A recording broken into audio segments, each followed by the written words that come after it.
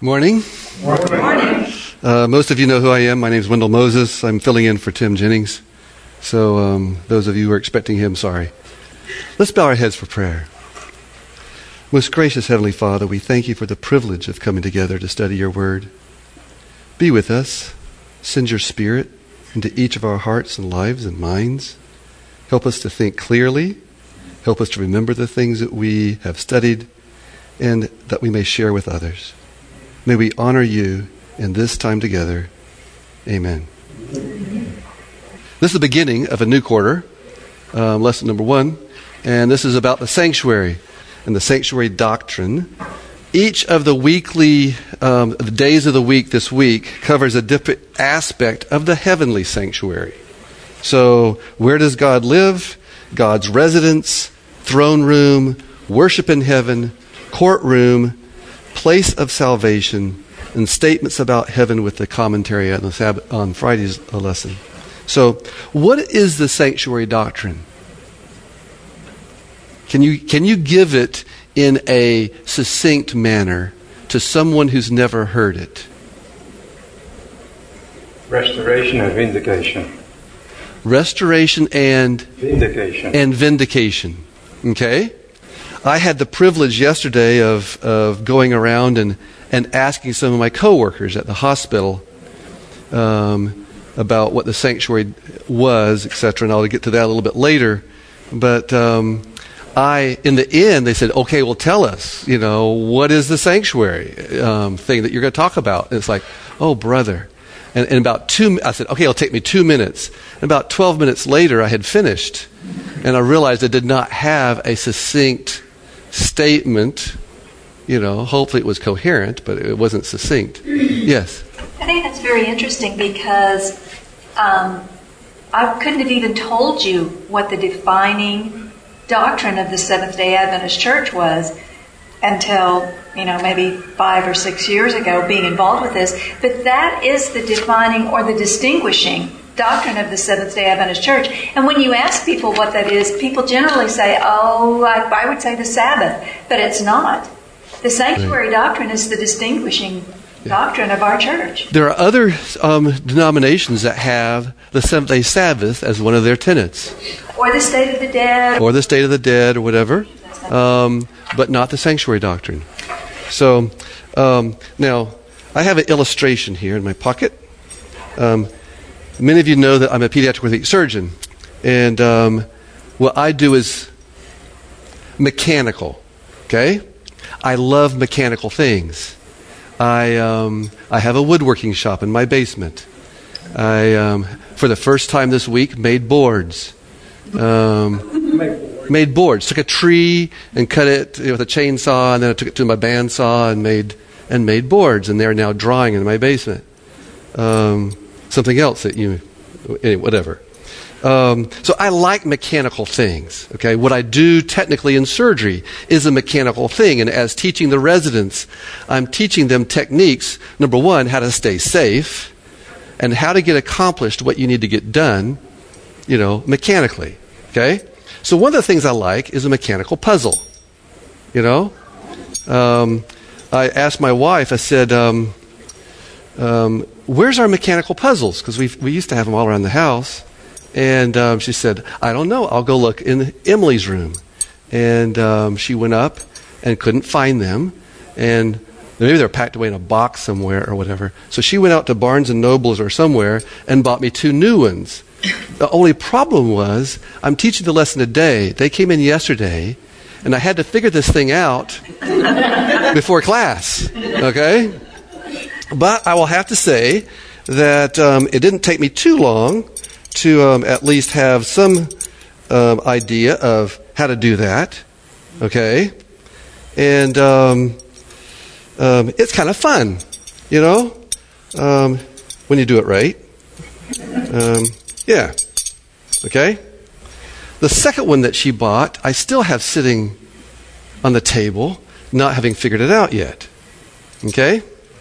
So I would like to talk a little bit about a mechanical puzzle. Okay? When you first look at a puzzle and play with it, it seems almost incomprehensible. You slide it back and forth. You try to do it. It doesn't work. You try hundreds of different ways of doing it, etc. Once you figured it out, though, it's like, great, I figured it out, right? It's a great feeling. I mean, last evening, when I realized I could do this in front of you guys, it was a great feeling, okay? Now, once you have figured it out, there are several different attitudes you can take in relationship to this puzzle, me knowing how to do this puzzle, and you not, okay? Now, I can be a Pharisee. I know how to do the puzzle. You know? You don't. You know? Or I could be a proselyte. Hey, you know, this is a neat puzzle. Just look, you know. And if I bring it to you and show you this puzzle and I'm all excited about this puzzle and then tell you, you know, the solution, will you have the same amount of delight and fun with this puzzle that I had? Well, wait a minute. You've got the puzzle. You've got the idea of how to do it. What's the difference? You worked it out for us. We haven't worked it out for ourselves. Okay. We don't know that we can do it. Back whenever the Rubik's Cube was a big thing, my cousin got a Rubik's Cube, and he worked on that for, I think, weeks. Okay? I have to be careful here because he may see this. He had an idea on what it took to figure out the Rubik's Cube. Okay.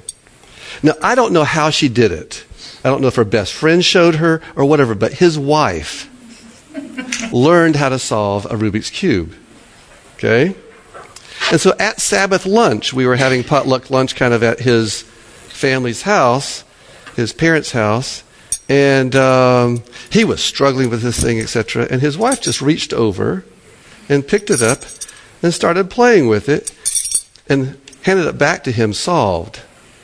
What a moment of glory. It was an astounding moment. And then he couldn't believe that she did it. And so he messed it up again and handed it back to her, and she, handed it back to him solved. And that was a great time. Not had by all, I might say. So anyway, what gives a person the most enjoyment is figuring it out for themselves. Okay? And I think that's a lot to do with many of our beliefs as well. Our religious beliefs. I better put this somewhere I don't bother. Yes? I've always thought of the sanctuary as a walk to the plan of salvation. Because everything stands for something. And then at the end, the most holy place, everything has its order in a walk to the plan of salvation. Well, that's great, but that's not what I was told. Okay? I was told all about judgment and how it was flicking off those who were going to burn and who weren't, and how much and all that sort of stuff. Erasing your name from the book and whatever.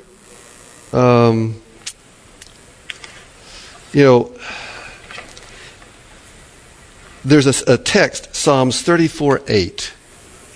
It says, "Taste and see that the Lord is good. Blessed is the person who takes refuge in him."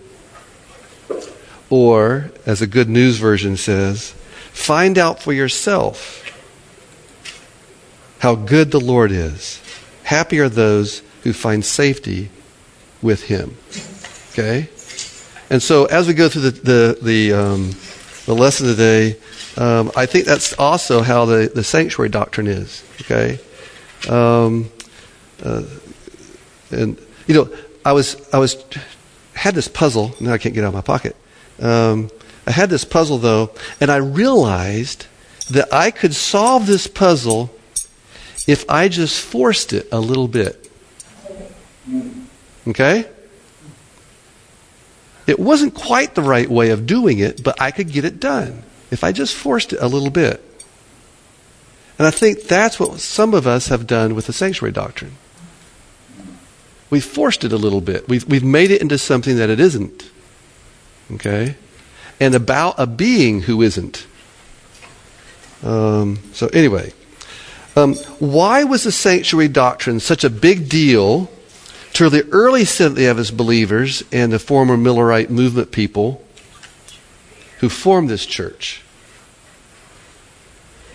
Because in working through that, they thought they had determined when Jesus was going to come. Okay, so they thought they had figured out when Jesus would come. Okay? And then October 22, 1844 came and he didn't. And they were devastated. Okay? Now, did they believe that God had led them up to that point?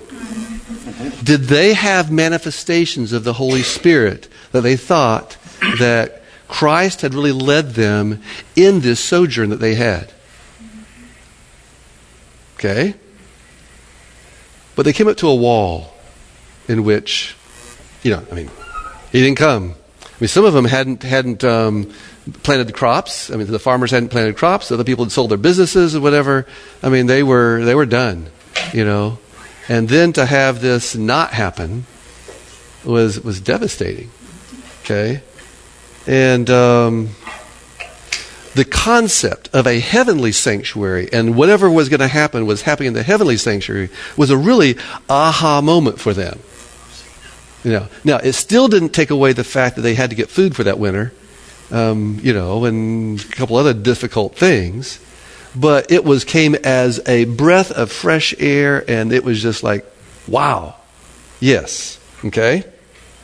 And so in the process, they learned something about God that they did not know before they had gone through this experience, all right? So God had revealed to them everything they needed, but they couldn't understand it because it wasn't part of their paradigm. It wasn't part of their thought process, their idea of how it should work. Okay? It wasn't just an explanation of a mental or a mechanical puzzle. Okay? Sometimes we don't realize how far we have come until we get a ways away from the aha moments and experiences in our life. There are probably times in your life that you say, that was a life-changing moment in my life. I came to the belief that God was a wonderful being very late in my life. I, as part of my medical school training, was required to take a class from Graham Maxwell.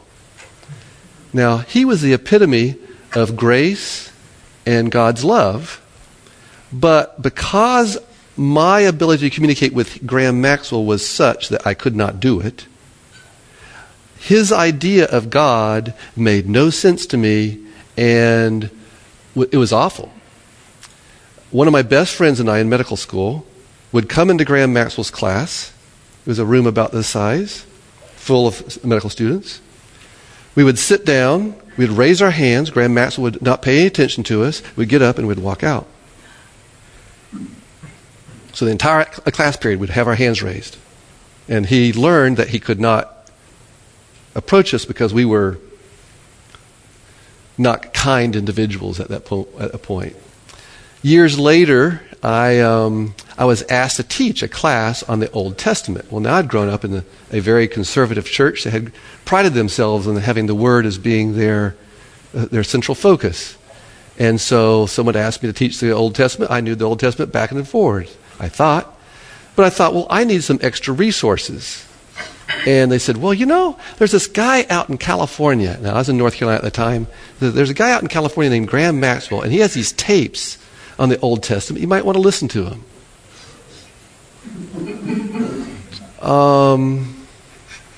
It was with some reticence that I purchased any of them.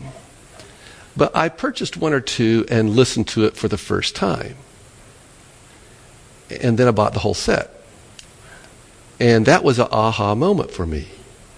Okay? And I think that's how life goes. We sometimes are so shut in by what we believe that we can't see stuff. If the sanctuary doctrine was such a great doctrine, for the early members of this church, Seventh-day Adventist Church, why is it that the sanctuary motif is not good news to the current Seventh-day Adventist Church member?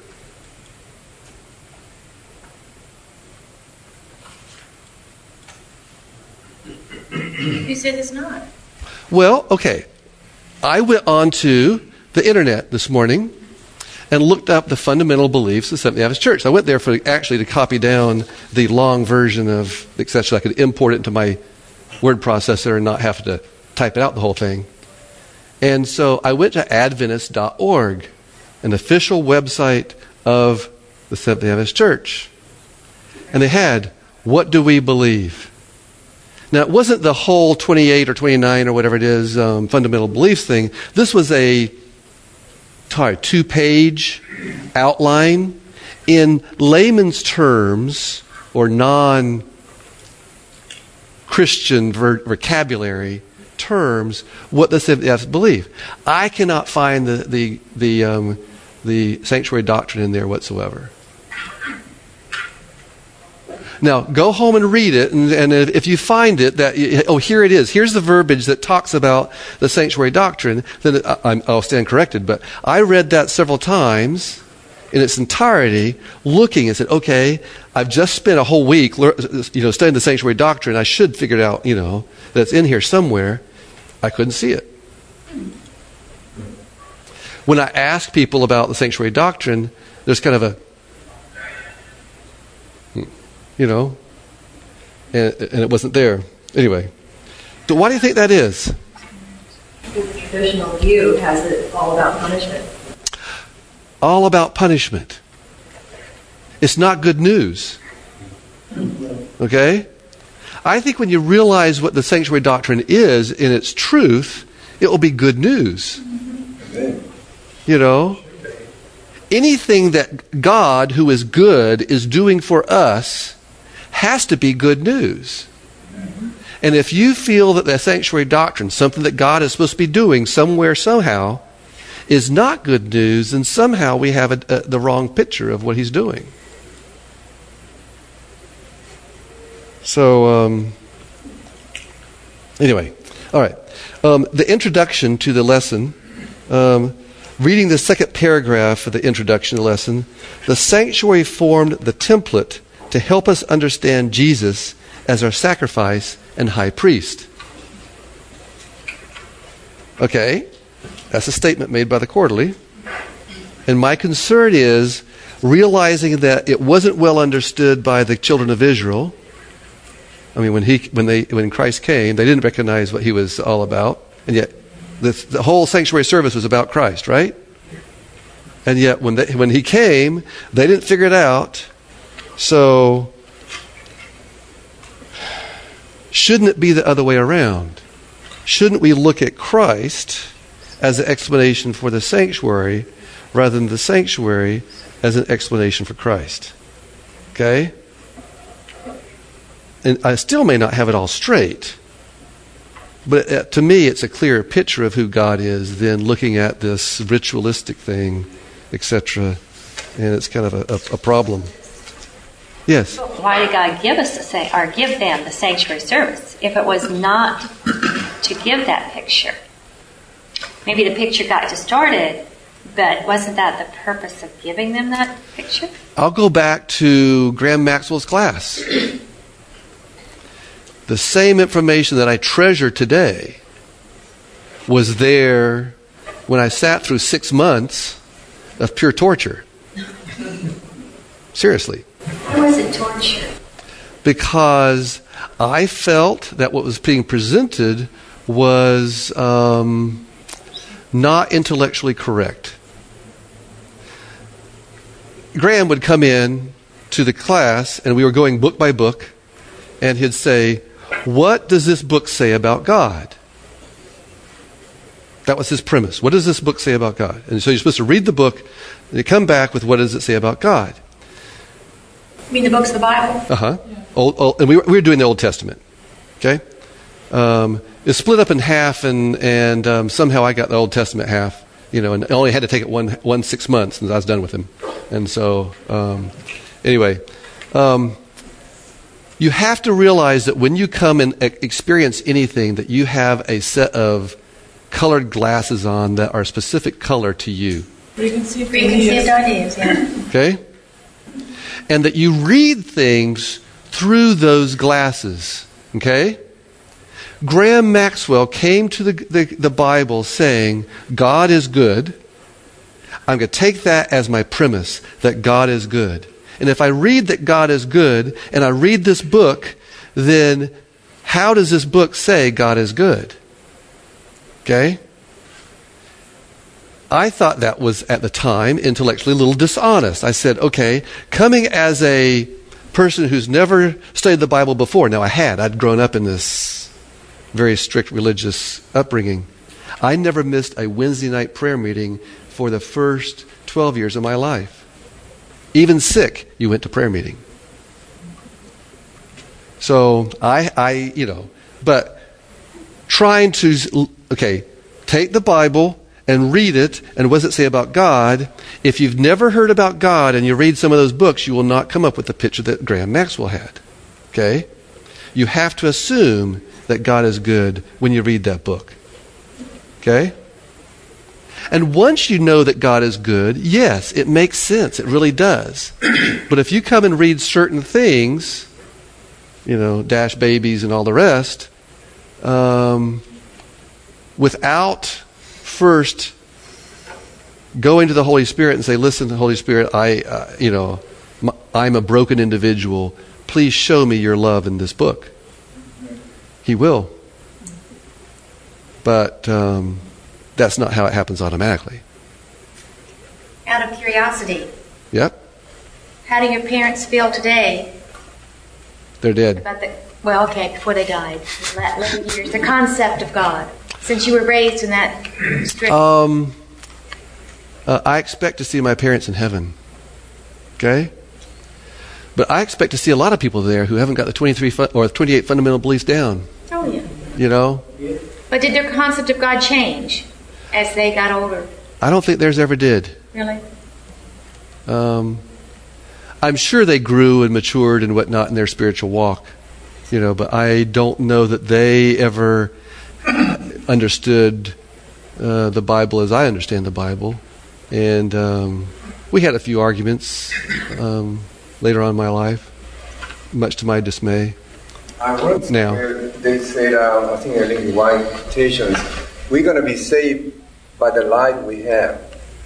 So we got big light or little, so we're going to be saved. But maybe your parents are going to be saved by the light they have. In Romans it says people who never even heard the law have a law unto themselves, and there will be people that say, "What's the marks in your hands?" The name of the cross. And I got those in the house of my friend. Yes.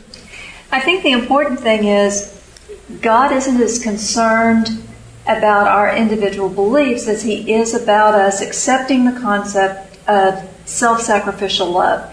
We may not recognize it from Him, but if we recognize the importance of other-centeredness, of love, when we see God, we'll say, oh gosh, I really like you. And I understand where I was wrong. But when our heart is shrunk and shriveled and the concept of love does not appeal to us, that's when we'll look at Him and go, I've been waiting for you to punish so-and-so, or I've been waiting for you to draw this line, and you're not going to do it? Yeah. But when we look at Him with that understanding of love in our heart, then He's going to be able for eternity to reveal to us all of what we missed. And that goes back to answers her question of if the children of Israel weren't going to get it, why did God give it? The instrument was not broken. They were. Okay? Yes. What helped me a lot in my understanding of God is I wasn't raised as a Christian. So when I became a Christian, I was, when you are nothing and then you read like John 14, and I remember I read when Christ said, I will not leave you orphans, I will come and I will take you to me. I mean, wow, that was like a wow moment in my life. And but then, you kind of become a part of Bible studies in churches. I was kind of going from one church to another. And I realized that just in recent years that I really need to look at Christ. And then what I, for instance, do with the Old Testament books is I take Christ and his character and what he did, and then I would say, well, how does Christ fit into this place? Right. And in John, in the first chapter of John, it says that he was the true light, and he was the one who enlightened the world. And then there is in John 1:18, it says that Christ has explained the Father. So if we take Christ and allow Christ to explain the Father, then I think the Old Testament books are going to make sense. Right. And it's Christ, as you say, is he's the answer, but that's a filter that we have to see, and without that filter, some things are incomprehensible. Exactly. All right. Well, okay. So I went to my coworkers for a word association. You have to be careful with what you do when at work. But no, these are people who work at the hospital who are not Seventh-day Adventist, and I think it's interesting. These people have grown up in Chattanooga, close to 6,000 Seventh-day Adventists. Okay, seriously. I don't know what percentage of the hospital is Seventh-day Adventist, but I'd say there's a good number of people who I recognize from church or other venues that are Seventh-day Adventist. And not a single person, I asked 10 people, not a single person, when I asked them the word sanctuary, came up with anything remotely that had to do with the Bible or any doctrine or anything. Okay? So I said, word association, what does this word mean? Use it in a sentence as if you were giving a hint at a spelling bee. Okay? That was the 2 questions I went to. The most common response for sanctuary, church. The place in church where you hold services. The second response, safety. A place where you are safe. A bird sanctuary. Okay? Or, the dictator sought sanctuary in the church. Okay? I just think it's telling that you have a large institution with at least 6,000 Seventh-day Adventists in this community, in this regional community. And anytime I mention a distinctive belief of the Seventh-day Adventist Church, it's blank stares. They have no clue.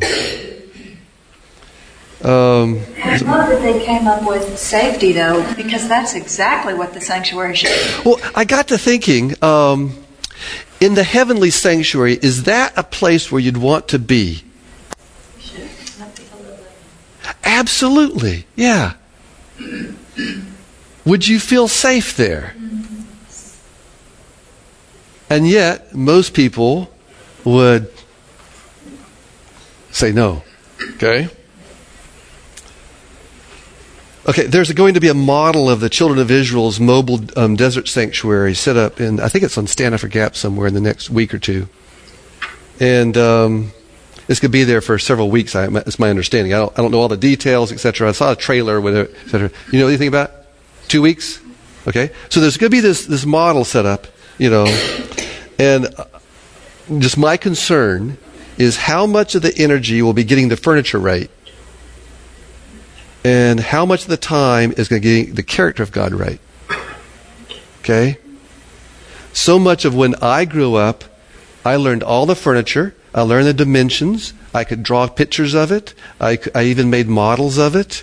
We got graded on our class in school of making our model of whatever, and with the color of the roof right, and the whole 9 yards, And I think the bottom line is the fact that Jesus and the Father and the Holy Spirit are all working in heaven for my benefit in a space is okay. Okay? And that he used a sandbox, a giant sandbox called the Sinai Desert, with a little model in the middle of it to try to illustrate what he's doing. And, for most of my life, I never got it. So, anyway. All right. I need to switch over to the lesson study in my little gadget from the introduction. All right. So the memory text. Then hear in heaven your dwelling place, their prayer and their supplication, and maintain their cause.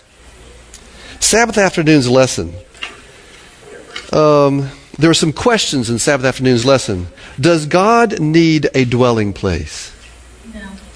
No. Okay. That was a quick response. If he doesn't need one, then why does he have one?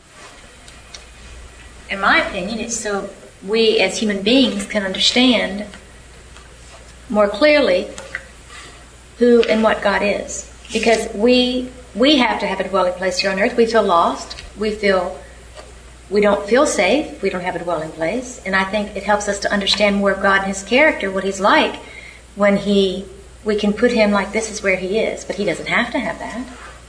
Okay. Yes. Well, the Bible says God is spirit. That is very difficult for us to grasp. So it seems like everything of the physical realm, our physical existence, our physical experience, everything material around us is an explanation or a window into the spiritual of everything. And the sanctuary is a window. The physical expression of the sanctuary was a window into the heart of God, into the spiritual heart of God. Okay. Could it just be one of His many ways that He continues to try and show us that He seeks us and that we don't have to seek Him, that He desires to be with us, He desires to help us understand Him. He is seeking us rather than we are attempting to find Him. Yes. What if we're looking at it wrong? What if the heavenly sanctuary is more like what the earthly sanctuary, which is us? You know, we're told that we are the temple of God. So what if the heavenly sanctuary is Jesus, where we have the fullest picture of God in Him, and He dwells in humanity forever in that form? You know, what if we keep trying to think of a building, it's got to be this building in heaven. Well, what if it's not? Well, I've wondered, so much of what the imagery of Revelation, which is truly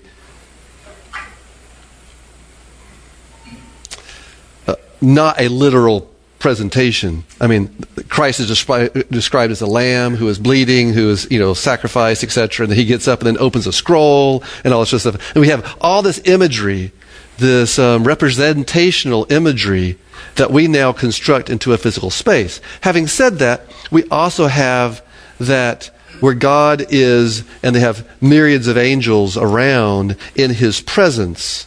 Okay, I have thought that we have never clearly understood the original Genesis statement that God said, "Let us make man in our image," and we don't know what that means. Absolutely. Because if He truly is a spirit and these other issues that we have already mentioned, then we are just kind of lost in the little, beginnings of an understanding of what this all means. So, if it's really like that, it almost makes the Bible seem impossible to understand. So why even try? It starts out in the very beginning saying that we were made in God's image. It's the very beginning of the Bible. And now we're like, but are we really? I mean, He's a spirit. Are we really made? It's like, well, why even try? I mean, we've spent, 6,000 years trying to figure out, are we really made in God's image or not? I think we're making some progress. Okay? I don't know. Yes. Well, but in 1 Corinthians, I think it's 6:17, it says the one who joins the Father becomes one spirit with Him. And it also says is it in 1 Corinthians, in 2 Corinthians 7, that when we become new creatures, that we become spirit-born new creatures. So, I mean, this is also a component of us that we receive in Christ when we have Jesus. I need to move on. Let me move on. We'll come back and get to a couple other things. Sabbath. I'll make it a Sabbath afternoon before we quit. The last sentence in the Sabbath afternoon lesson says, "What He is doing in the sanctuary is indeed for us." To me, that's an encouragement. Okay? But I instantly had questions, which, we've gone over here before in class, and maybe I shouldn't spend time with it, but I think it's important. It says it is for us. Is it for anyone else? Yes. how about the unfallen angels? Okay. How about the unfallen worlds? Is what Christ is doing now, or what he did on the cross, for them as well? And if so, what text do you have to show that it's true? Well, there is a text. The reference point, I couldn't give you the verse, but the reference point shows, Ellen White says that we cannot understand the plan of salvation except in the light of the great controversy. So when we begin to look at the great controversy, it removes just these humans and then understands all the dwelling angels and such. So are we to think that God's going to spend 1,000 years with us going over the books trying to figure out this whole understanding of what sin is and not spend any time with the angels and those? So when we talk about the great controversy, and the cleansing of the sanctuary, then you understanding it with the great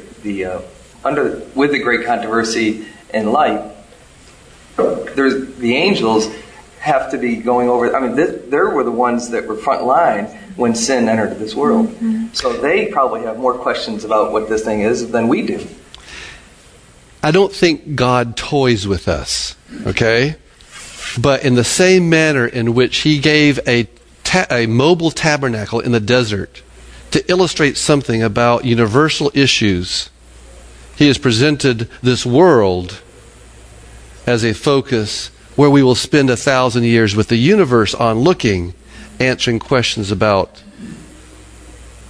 universal issues. I think that's very true.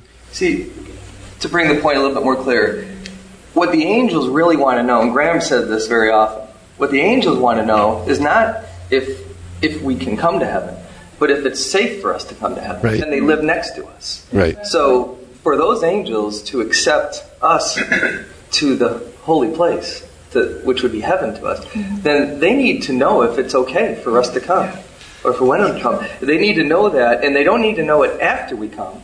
They need to know it before they come. And then when you look at that in light of the great controversy, then the cleansing of the sanctuary and the time where God sits down and talks with the heavenly hosts about who is going to come and who's not makes complete sense. And why and how and the puzzle is much easier to describe, to comprehend when your wife got it for it and handed it to you. If she would have come home and said, okay, here's what the puzzle looked like, here's how it worked, now solve it. You needed the physical puzzle in your hand to solve it. You needed something to see, not just words. I think that's what the book of Job is all about. The book of Job is not about why do righteous suffer. It's about God's judgment. Can God really be trusted that when he said, that guy is righteous, that you can say yes? Yes, he was. And someday, Job, when he gets to heaven, will be put around, the arm of God will be around his shoulder saying, thanks. So anyway, just going through some of the texts that we have for this global issue. 1 Corinthians 4:9.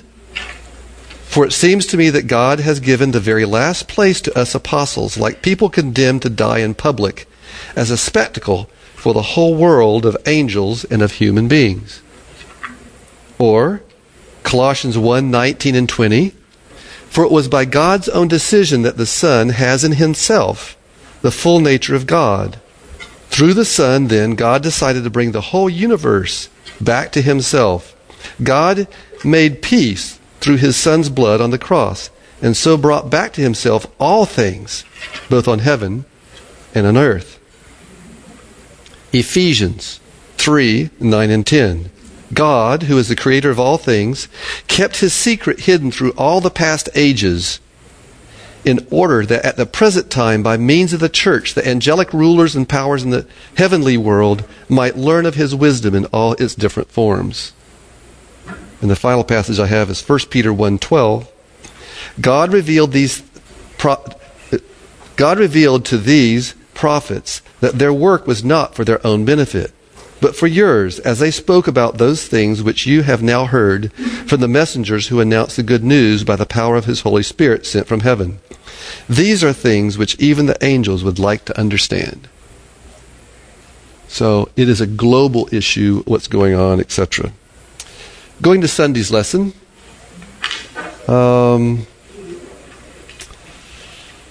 God's residence. There are several passages at the beginning. Jeremiah 23:23, do I not fill heaven and earth? Psalms 139, no one can flee from God. It also mentions Jonah. Just sort of parenthetically, have you ever fled from God? Have you ever wanted to? I have. You know, some of these stories are probably too personal for each of us to share, but sometimes you're just like, oh Lord, if I could just get away from you. But that's because I didn't understand who he was. Acts 17:27-28, it mentions that Paul argues that God is close to everyone, at least in a spiritual sense. Why was this last phrase added? Is God close to us physically? He's everywhere. Okay. Are there some people who are closer to God than others? Yes. Why? Because they choose to be. In their head, but not in his. In their head. Okay. Are there some people who are physically closer to God than others? No. Only the one that's already in him. What about Enoch? Well, or Elijah or whatever, you know. Or the other people who are resurrected at, you know. Are they physically closer, though? They're just in a different location. That was my point exactly. Okay? This whole thing about heavenly sanctuary and earthly sanctuary and whatever, you know, they maybe realize it more. It's like the Elisha's servant who didn't know the angels were all encamped around him. The fourth paragraph on Sunday's lesson. God is generally present everywhere, yet he chooses to reveal himself in a special way in heaven, and as we will see, in the heavenly sanctuary. The bottom shaded text. There are many things that are difficult for us to imagine or understand, such as the dwelling place of God, yet the Bible says that this dwelling place is real. How can we learn to trust in all that the Bible teaches us, no matter how hard it is sometimes to understand? Why is it important for us to learn to trust even when we don't understand? Why do we trust even when we don't understand? That's only possible if we already trust God. Okay. There are obviously areas that I don't understand, that I don't know, that I can't explain, but I know that God is love. Because He revealed that to me. He showed himself in the life of Christ as someone who is worthy of being trusted, someone who has my best interests at heart. So I can trust him. So these areas where I don't understand, where I can't explain things, where I haven't figured out the puzzle yet, I can still trust that he is still who he says he is, that he is still who he revealed himself to be, even though I don't understand everything. Okay. Probably somewhat like parents who trust the most precious thing they have in the world to you when they don't totally understand the procedure that you're about to do on their child. We won't go there. Oh. Okay. They also mentioned that God was sovereign. What's this on Monday's lesson maybe? The throne room. God is sovereign. Not only in the future, but already here and now, God is sovereign. What does it mean that God is sovereign? There's a local religious radio station that many of the preachers on it love to talk about how God is sovereign, that he is in control. I would actually argue that those two are not necessarily equal. Obama is president, but that doesn't mean he controls what I do.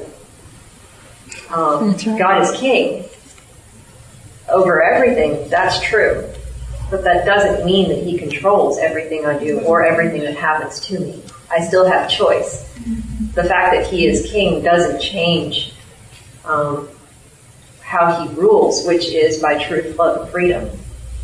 If we didn't have freedom, then he would be in control. Okay. The bottom, there's a paragraph from Mrs. White. As in obedience to his natural laws, the earth should produce its treasure, so in obedience to his moral law, the hearts of the people, somehow mistyped that. So in obedience to his moral law, the hearts of the people were to reflect the attributes of his character. Okay? The moral law is what? It's a natural law. Okay? As I say, it's a natural law of the heart and mind. It's the law that our hearts and minds run by whether we realize it or not. The normal. Yeah, the normal. Okay? The shaded area at the bottom of the page. How can we better manifest goodness, righteousness, and justice in a world filled with evil, unrighteousness, and injustice? Why must we do these things? My initial response was, would it make sense to ask the question, why must you use clean gas in your car and lawn equipment? Okay? Why shouldn't you put sand and sugar in your gas tank? A question like that, to me, is missing the whole point of this is how things work. Focus on outward behavior. Yeah. All right. Okay. I'd like to go to Wednesday's lesson. Wednesday's lesson is titled Courtroom. Okay? Now, I'm not an attorney. I'm a physician. Okay? So I don't know a lot about courtrooms. I know a little bit more, although some days it doesn't seem that way, about physicians' offices. Okay? I would like to contrast the two. Okay? The text of the day, I gotta get my glasses on. The text of the day was Psalms 114, 4 through 7. The Lord is in his holy temple. The Lord's throne is in heaven. His eyes see. They examine Adam's descendants. The Lord tests righteous people. But he hates wicked people and the ones who love violence. He rains down fire and burning sulfur upon wicked people. He makes them drink from a cup filled with scorching wind. The Lord is righteous and he loves a righteous way of life. Decent people will see his face. The next text was Habakkuk 2:20. The Lord is in his holy temple. All the earth should be silent in his presence. Now, I don't know how they use these texts for the courtroom motif, but I just have a few questions.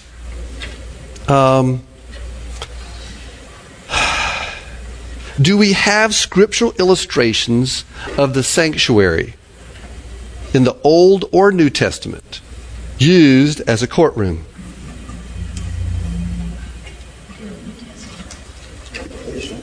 I'm sorry? Revelation. In Revelation? It's a courtroom? Yeah. Okay. All right. Any place else? Daniel. In Daniel? Okay. And that was the sanctuary. Mm-hmm. Okay. How about a doctor's office? Is there any place in the Old or New Testament where the sanctuary was used as a doctor's office? Where the sanctuary was used as a doctor's office? When people had leprosy or they overcame something that was civilly not good, they had to go tell the priest. Okay, they had to go tell the priest, but they didn't go in the sanctuary. Okay? So was the courtroom scene, for example, disputes of property and everything else was done by the priest? There was disputes, etc. Was court issues, property, marriage, and all that sort of stuff was done, etc. But it wasn't done in the sanctuary. So that was an external function. It was not an internal function. Okay?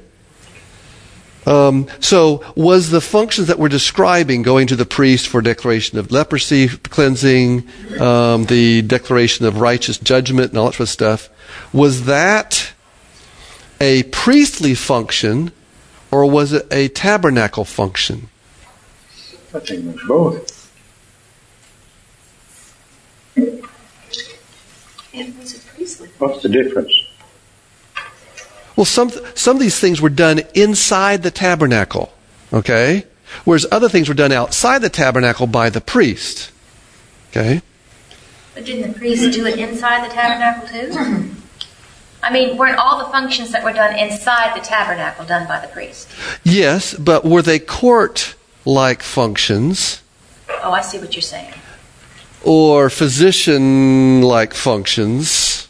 You know, those were functions that were done by the priest outside the tabernacle as part of their function. Okay? But it was not internal to it. Okay? We look at court as being condemnation, verdict, and then so forth. But that's not what the sanctuary and what God's courtroom is like. I don't see any difference between the two. That was my point. Okay? Oh, okay. Okay? So, let's talk about some of the characteristics of a courtroom. We're in one. Okay? And a physician's office, which you hopefully will never have to go there. Is there fear associated with both? Yes. Yes. What are people afraid of in the courtroom? The outcome. Condemnation. The punishment. Outcome. How about the doctor's office? What are they afraid of? Also. Outcomes. Okay. Are there investigations in the courtroom? Yes. Okay. How about the doctor's office? Okay. What is the purpose of the questions that are asked in the courtroom? See if you're guilty. What have you done? The truth. Now, that was the quick answer, and I put truth, and then I had to put a question by it, because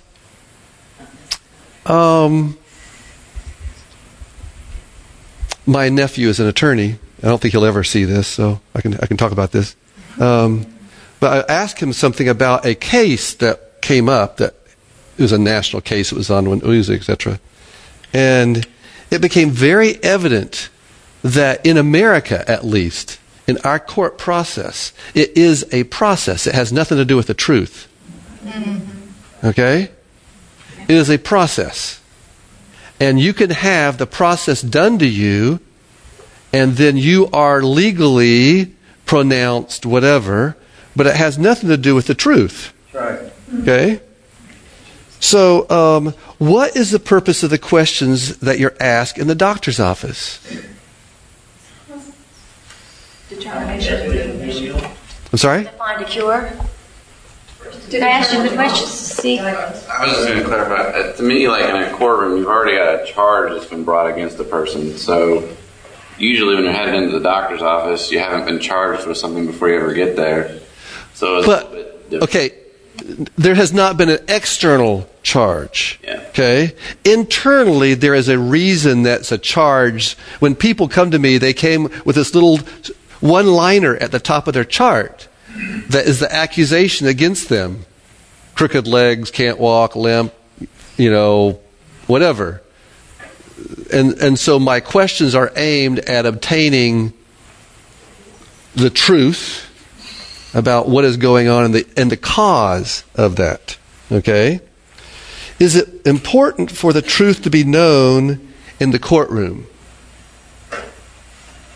Yes, it is. You'd like it to be, but it's not important to the process. Okay? Is it important in the doctor's office? Yes. Okay? What kind of law is typically used in the courtroom? Imposed. And in the physician's office? Natural law. What is justice when applied in the courtroom? Typically punishment, or relief of punishment, or penalty, or whatever. What is justice when it's applied in the physician's office? I'm sorry. When you talk about courtroom, do you talk about courtroom like this one? Yes. Or do you talk about the courtroom in heaven? There's a big difference between these two. The courtroom here, in this courtroom, is not necessarily wanting to know the truth. But the courtroom in heaven is all about truth. Okay. So I see that we cannot compare apples and bananas. But where do we get our concepts from about courtroom? From here.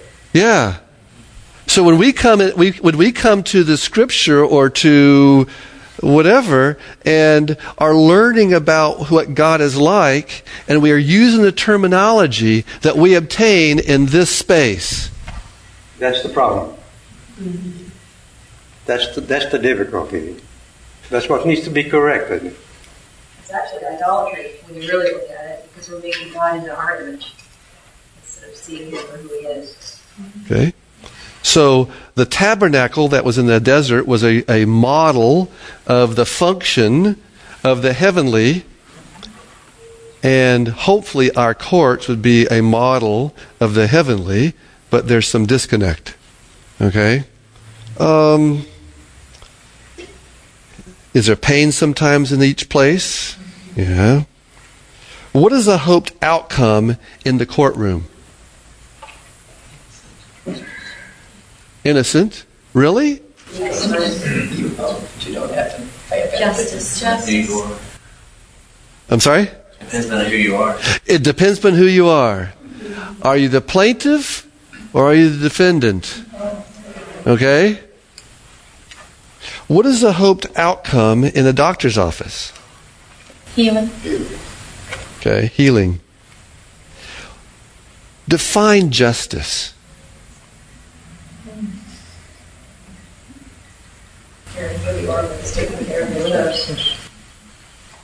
Okay. That's how God defined it.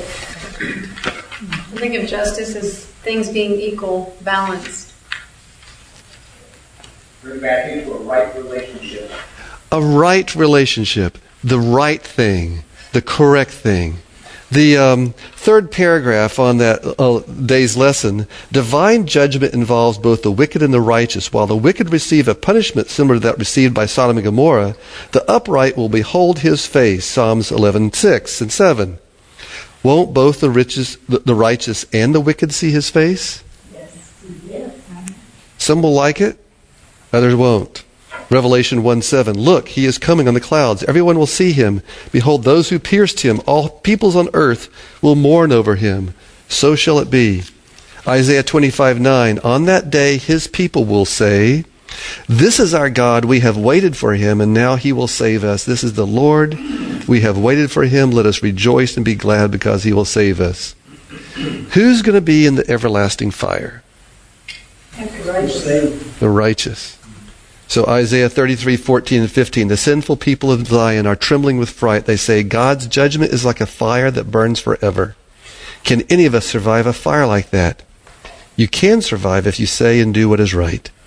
Don't use your power to cheat the poor, and don't accept bribes. Don't join with those who plan to commit murder or do other evil things. Shaded there at the bottom of the page, however much we cry out for justice, we often don't see justice in the present. Why then must we trust in God's justice? Without that promise, what hope do we have?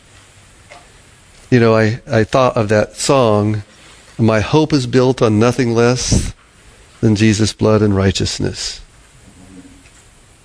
John 14:9, Jesus answered, for a long time I have been with you all, yet you don't know me?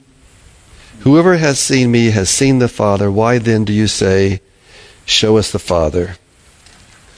I need to close, and so I'd like to make sure that I read the one passage that I think says everything about the heavenly sanctuary.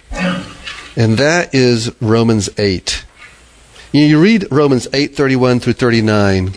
In the preceding verses just leading up to that, Paul has outlined how Christ is for us, how the Holy Spirit is for us, and how God the Father is for us. And then he says, in view of all this, what can we say? If God is for us, who can be against us? Certainly not God, who did not even keep back his own Son, but offered him up for us all. He gave us his Son. Will he not also freely give us all things? Who will accuse God's chosen people? God himself declares them not guilty. Who then will condemn them? Not Christ Jesus, who died, or rather who was raised to life and is at the right side of God, pleading with him for us. Who then can separate us from the love of Christ? Who can trouble do it, or hardship, or persecution, or hunger, or poverty, or danger, or death? As the scripture says, for your sake we are in danger of death at all times. We are treated like sheep that are going to be slaughtered. No, in all these things we have complete victory through him who loved us. For I am certain that nothing can separate us from his love, neither death nor life, neither angels nor other heavenly powers or rulers, neither the present nor the future, neither the world above nor the world below. There is nothing in all creation that will ever be able to separate us from the love of God, which is ours through Christ Jesus our Lord. When we read that, we have to say both God the Father and God the Son and God the Holy Spirit are all facing us, telling us about who he is and what his love is for us. It's not someone turned around in this manner. We've got him facing the wrong direction. Let's bow our heads for prayer. Most gracious Heavenly Father, we thank you so much for what you are doing for us. May we comprehend it a little bit better each day as we learn about you. Help us that we may have insight from your Spirit, that we may not look at you as the world has and as the devil has tried to make you out to be. May we truly come to know you and your Son. Amen.